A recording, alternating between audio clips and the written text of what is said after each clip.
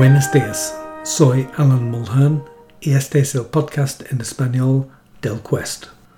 Está basado en los ya publicados en inglés.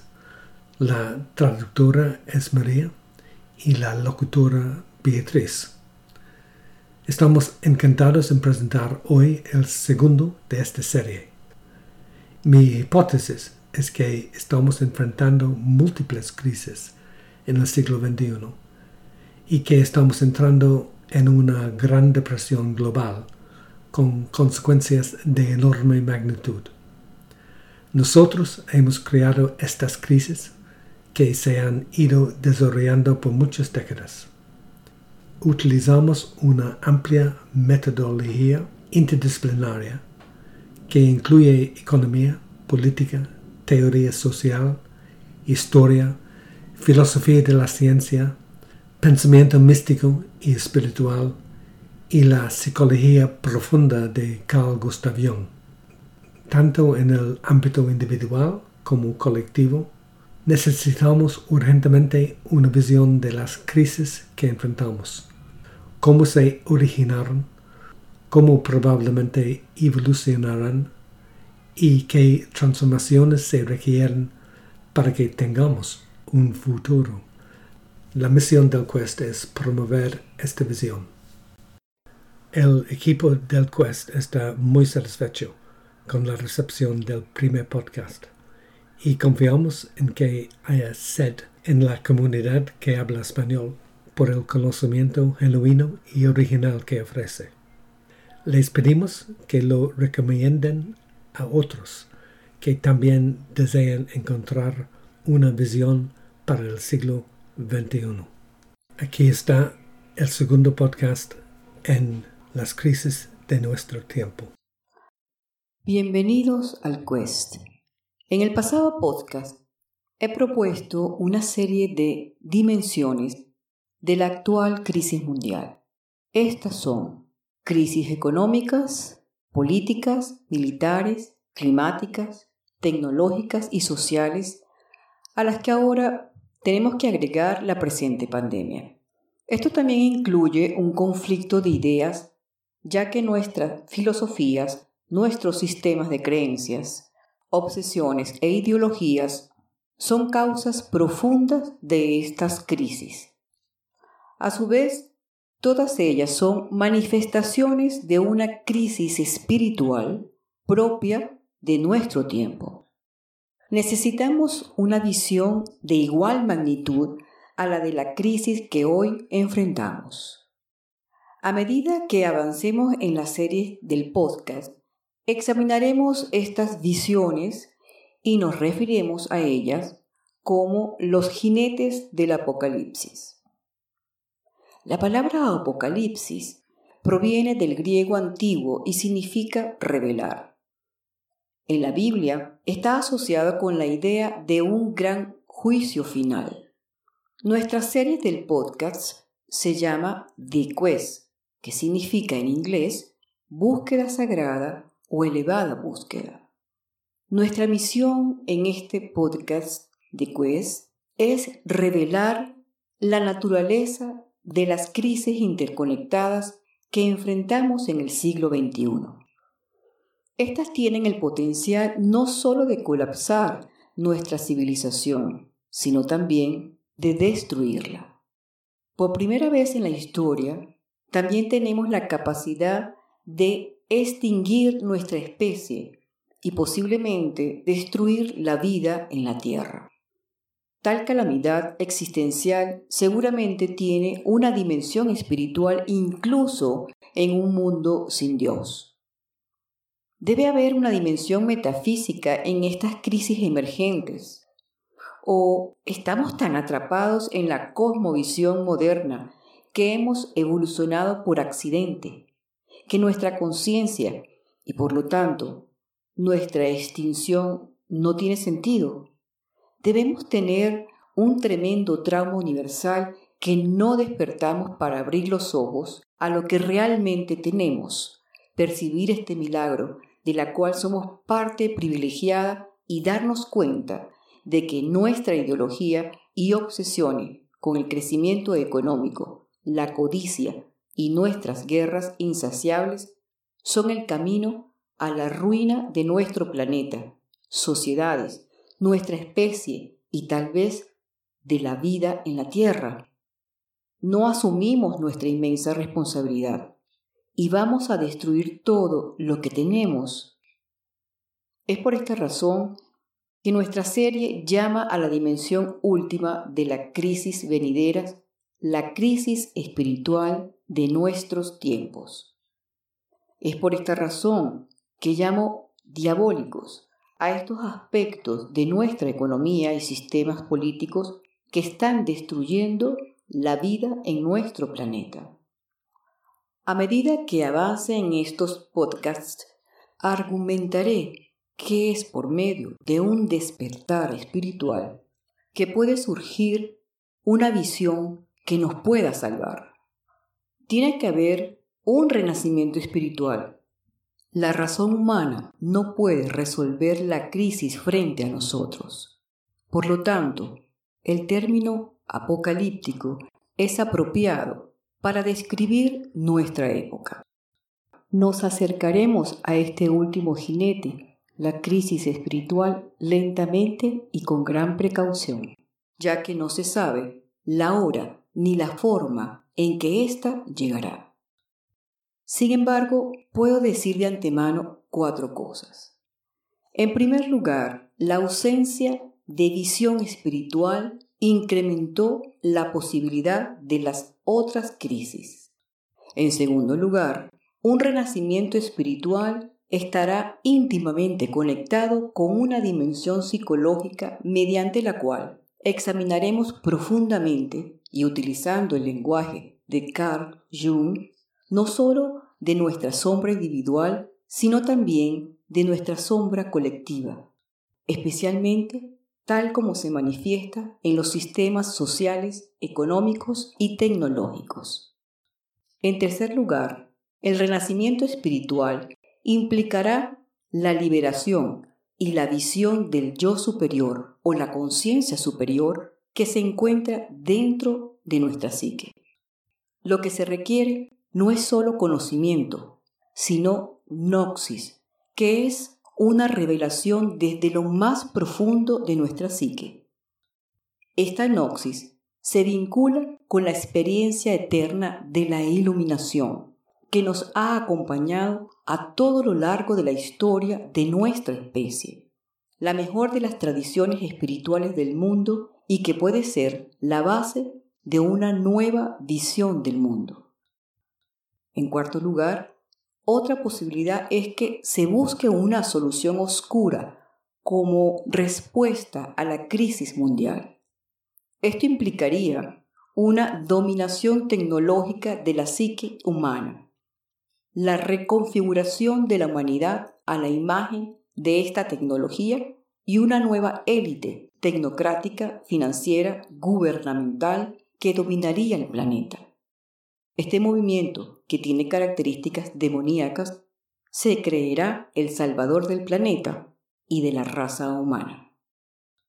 Nos acercaremos a esta crisis espiritual examinando las otras dimensiones y de esta manera nos prepararemos adecuadamente. Entenderemos lo diabólico, la oscuridad en nuestra especie más claramente cuando veamos la naturaleza de los sistemas colectivos que hemos creado. Actualmente tenemos crisis sistémicas en muchos frentes que interactúan entre sí. Por ejemplo, una pandemia más una crisis económica y financiera. Otras variables, otros jinetes, interactuarían con las crisis emergentes. Sin embargo, nuestra primera tarea es comprender los componentes individuales de este sistema. Nuestro enfoque hoy es la evolución de la crisis económica y financiera mundial para el cual propongo un modelo simplificado, una suerte de mapa de ruta o brújula que podrán encontrar en mi sitio web alanmuller.com en la sección de filosofía. Estos son los siguientes. Número 1, el acercamiento de la tormenta. Número 2, la tormenta llega. Número 3, la respuesta política. Número 4, depresión económica y caos financiero. Número 5, Gran Depresión global. Número 6, disturbios civiles, radicalismo político, peligros de guerra. Número 7, un mundo radicalmente cambiando. Actualmente, en mayo de 2020, estamos en la etapa número 3, es decir, la respuesta política. Hoy examinaremos la etapa inicial de este modelo, el acercamiento de la tormenta. Primero, un poco de teoría e historia. La economía capitalista es un sistema de tremendo poder, a la vez creativo y destructivo. Si bien asigna recursos y facilita el intercambio de productos y servicios que han permitido la creación de una riqueza inmensa, también es propenso a severas crisis periódicas que el sistema financiero intensifica en el boom y su inevitable caída. La experiencia acumulada en estas crisis se olvida después de cada auge a medida que la avaricia y la manía se establecen. El boom de los Estados Unidos en la década de los 20 terminó en 1929 con un colapso de los mercados bursátiles que condujo al cierre de muchos bancos, que a su vez fue seguido por la Gran Depresión, que golpeó muy fuerte a los Estados Unidos y luego a Europa Occidental. Esto contribuyó trágicamente al surgimiento del nazismo y, en consecuencia, a la Segunda Guerra Mundial. Con la actual Gran Depresión global emergente, también podemos esperar enormes consecuencias políticas, sociales y militares. En la década de los 30, después de sufrir los terribles impactos del colapso financiero, la depresión económica, el proteccionismo internacional y las reducciones con el comercio mundial, Estados Unidos creó no solo el New Deal, sino que también implementó una reforma financiera efectiva que restringió las operaciones del sector bancario. Las autoridades vieron correctamente que la fuente del colapso financiero fue la burbuja de especulaciones que surgió del crédito libre y expansivo del sistema bancario de la década de los 20. Las restricciones a las prácticas bancarias y especulativas se incorporaron en muchas otras economías desarrolladas. Estas restricciones se mantuvieron hasta la década de los 80, cuando se eliminaron como parte de la ideología de desregulación de este periodo. Esta ha sido una de las principales fuentes de nuestros males actuales. A los bancos y a las nuevas instituciones se les permitió participar en grandes especulaciones, juegos de azar y la creación de nuevos y peligrosos productos financieros que alimentaron el auge de estos periodos. Hubo un crecimiento considerable del Producto Interno Bruto. La riqueza en este periodo y la revolución digital tuvieron un gran impacto en la productividad en todas las áreas de la vida económica y financiera. Pero una vez más, como tantas antes, la especulación excesiva estimulada por la creación de dinero infló artificialmente precios de activos, por ejemplo, en el mercado inmobiliario y bursátil. La psicología de naciones enteras comenzó a cambiar hacia mercados libres, abrió apetitos adquisitivos individuales, búsqueda de placer, idolatría a las celebridades, actividad de drogas y estilos de vida desconocidos previamente a la fuerza laboral. Nuevos productos financieros implosionaron en el sistema financiero en 2007 y el mercado de valores se derrumbó en 2008.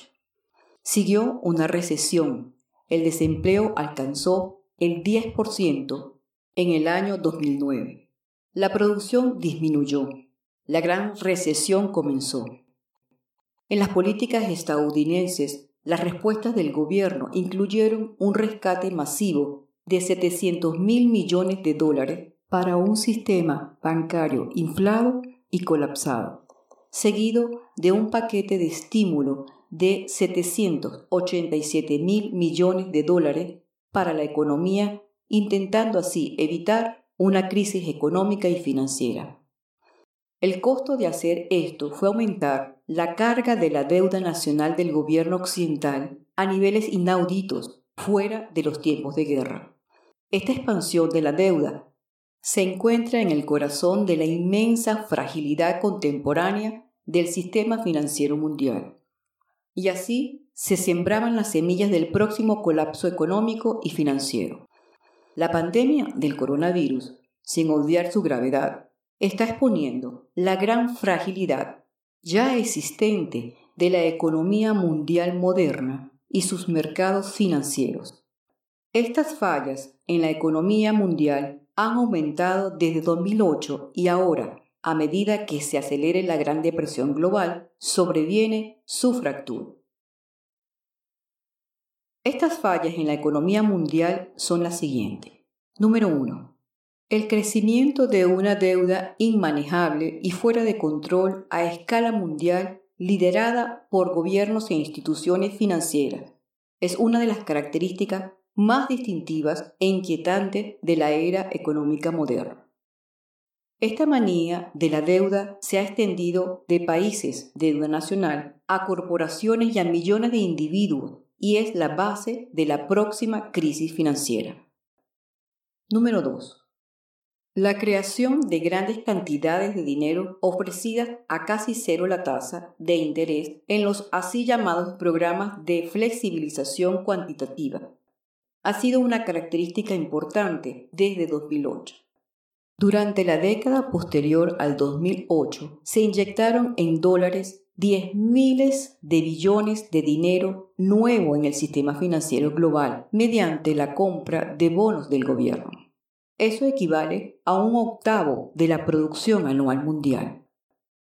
Número 3. Las tasas de interés a largo plazo, artificialmente bajas y mantenidas así por el gobierno, son una distorsión fundamental de la economía e impiden el funcionamiento adecuado de los mercados y alientan decisiones equivocadas. Por ejemplo, en primer lugar, el sector financiero ha podido atiborrarse de dinero gubernamental ultra barato y luego apostar en los mercados bursátiles del mundo. En segundo lugar, la supervivencia de empresas zombies ineficientes o casi en bancarrota que solo existen debido a préstamos ultra baratos. Y en tercer lugar, las bajas tasas de interés fomentan el endeudamiento excesivo del gobierno. Punto número 4. El aumento de la fractura de la eurozona. Se ha ido el Reino Unido y muy probablemente también se irán Italia y otros. Las deudas excesivas de la eurozona, más el probable colapso de un sistema bancario europeo no reformado y sumamente frágil, pueden provocar fácilmente crisis financiera sistémica global. La supuesta recuperación de las crisis financieras de 2008 ha sido ilusoria y los esfuerzos políticos para salvaguardar el sistema financiero inadecuados. Punto número 5. La burbuja inflada. Los mercados de acciones globales están inflados, cada vez más volátiles y desconectados de la realidad económica y solo crecen impulsados por dinero que el gobierno ha abaratado de manera absurda. Punto número 6. Un estancamiento de la productividad. En contraste brutal con los mercados bursátiles, el periodo de 2012 a 2020 para la economía mundial ha sido un estancamiento de productividad que indicaba claramente el límite de las oportunidades para inversión real y el final del boom o auge. Punto número 7. El motor de crecimiento de China ya se había desacelerado considerablemente en el 2019, antes del brote del virus. Después de la gran recesión que siguió al colapso financiero de 2008, surgió la expansión fenomenal de China, que fue el motor de una enorme demanda, inversión y, por lo tanto, crecimiento de la economía mundial. Dado que la burbuja de crecimiento de China ahora se ha perforado, este motor de expansión económica mundial ya no está disponible para sacar al mundo de la actual crisis económica. Esta es otra gran diferencia en la etapa de la crisis mundial que nos distingue del post-2008. Punto número 8. La desigualdad y pobreza absoluta. Ha habido una brecha creciente entre ricos y pobres y en la concentración de riqueza y poder económico. También está aumentando la pobreza absoluta en muchas partes del mundo con condiciones cada vez más precarias e inestables para quienes se encuentran en la base de la pirámide. Un gran colapso global y una depresión llevarán a miles de millones a condiciones desesperadas. Las migraciones masivas se volverán imparables. Punto número 9. Proteccionismo y aislamiento. Parecido a la década de los 30. Ha habido una creciente guerra comercial fría entre China y Estados Unidos. Para dar un ejemplo, en los años de bonanza de 2016 y 2017, la inversión directa de China en los Estados Unidos fue de $8.000 millones por trimestre. Esto se redujo a $2.7 mil millones por trimestre en el 2018 y en el primer trimestre de 2020 fue de $200 millones, una reducción de 95%. Se podrían citar cifras similares para toda una serie de indicadores entre las dos superpotencias económicas. El aislamiento y el colapso del comercio y la inversión es exactamente la receta para una gran depresión mundial. Esto no es una predicción del futuro, ya está sucediendo de manera muy severa. Los líderes del sistema económico mundial y los bancos centrales han sembrado las semillas de esta crisis mucho antes de la llegada del coronavirus. Las poblaciones del mundo han participado en este falso boom por el que ahora se pagará un precio muy severo. Estas fisuras en el sistema económico mundial es lo que he llamado el acercamiento de la tormenta y que se ha estado desarrollando durante la última década. Esto queda claro para aquellos que puedan levantar la vista hacia el horizonte más allá de sus privadas preocupaciones. El virus se nutre de la debilidad del huésped. ¿Cómo se manifestarán las fallas anteriores en la crisis emergente? A partir de este modelo, podemos esperar una ola de quiebras en el sector corporativo a medida que la demanda mundial colapsa, seguida por deudas nacionales explosivas e incumplimientos masivos tanto en las economías emergentes como en las desarrolladas. El mundo tendrá que vivir con el virus con la esperanza de que llegue una vacuna que lo salve o que disminuya naturalmente como otros virus respiratorios. Este colapso económico se extenderá al sistema financiero que los gobiernos intentarán proteger con la creación de dinero y una deuda de tal magnitud que probablemente se producirá una hiperinflación y por lo tanto retrasará una mayor desintegración financiera y económica. Habrá una reducción severa del comercio mundial. Los flujos internacionales de inversiones colapsarán y el proteccionismo se volverá común. Los mercados bursátiles inflados se contraerán severamente y en algunos casos colapsarán.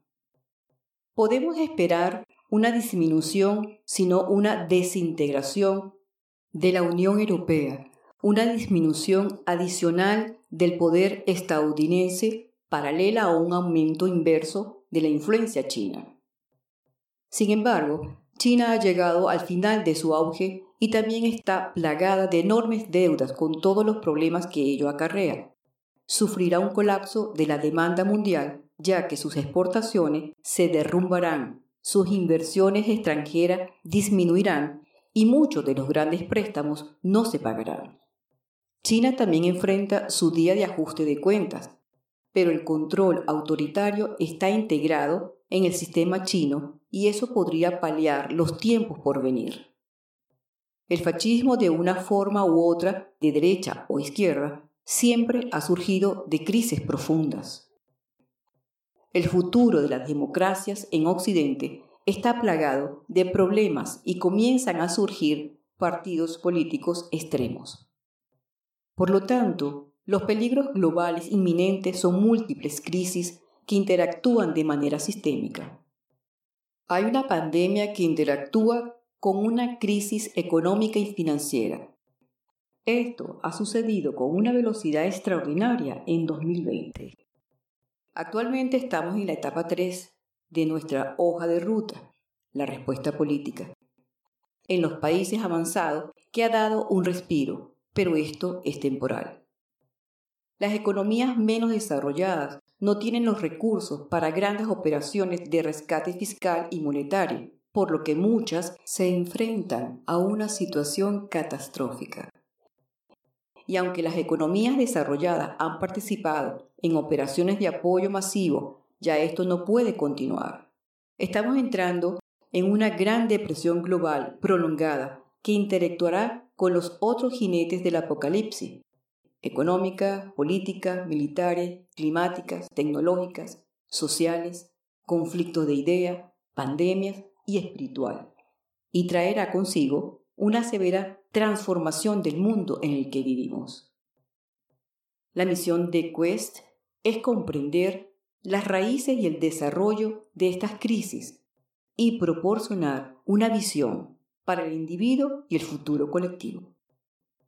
Soy consciente de que mucha gente no quiere escuchar un pronóstico tan oscuro, pero es solo al enfrentar esta oscuridad que el cambio puede suceder. Todas estas crisis son de nuestra propia creación. También sé que algunos de ustedes desearían escuchar más sobre la crisis espiritual y el papel de la psicología profunda y especialmente de la escuela de Carl Jung en este proceso. Esto vendrá, pero primero debemos ser conscientes de cómo se manifiesta nuestra sombra en esta crisis mundial, que en última instancia reflejan el estado del alma.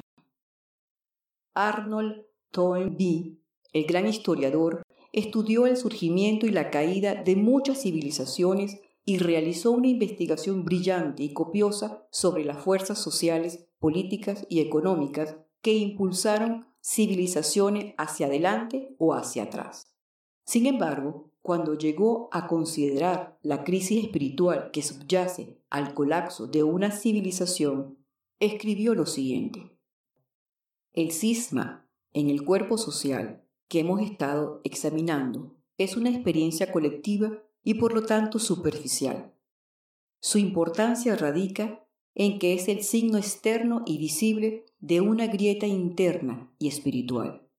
Encontraremos un cisma en las almas de los seres humanos que subyace a cualquier cisma que ocurra en la superficie de la sociedad. Solo cuando Quest haya examinado las profundas fisuras en nuestra civilización global colectiva, dispondremos de una visión válida para la crisis espiritual de nuestro tiempo.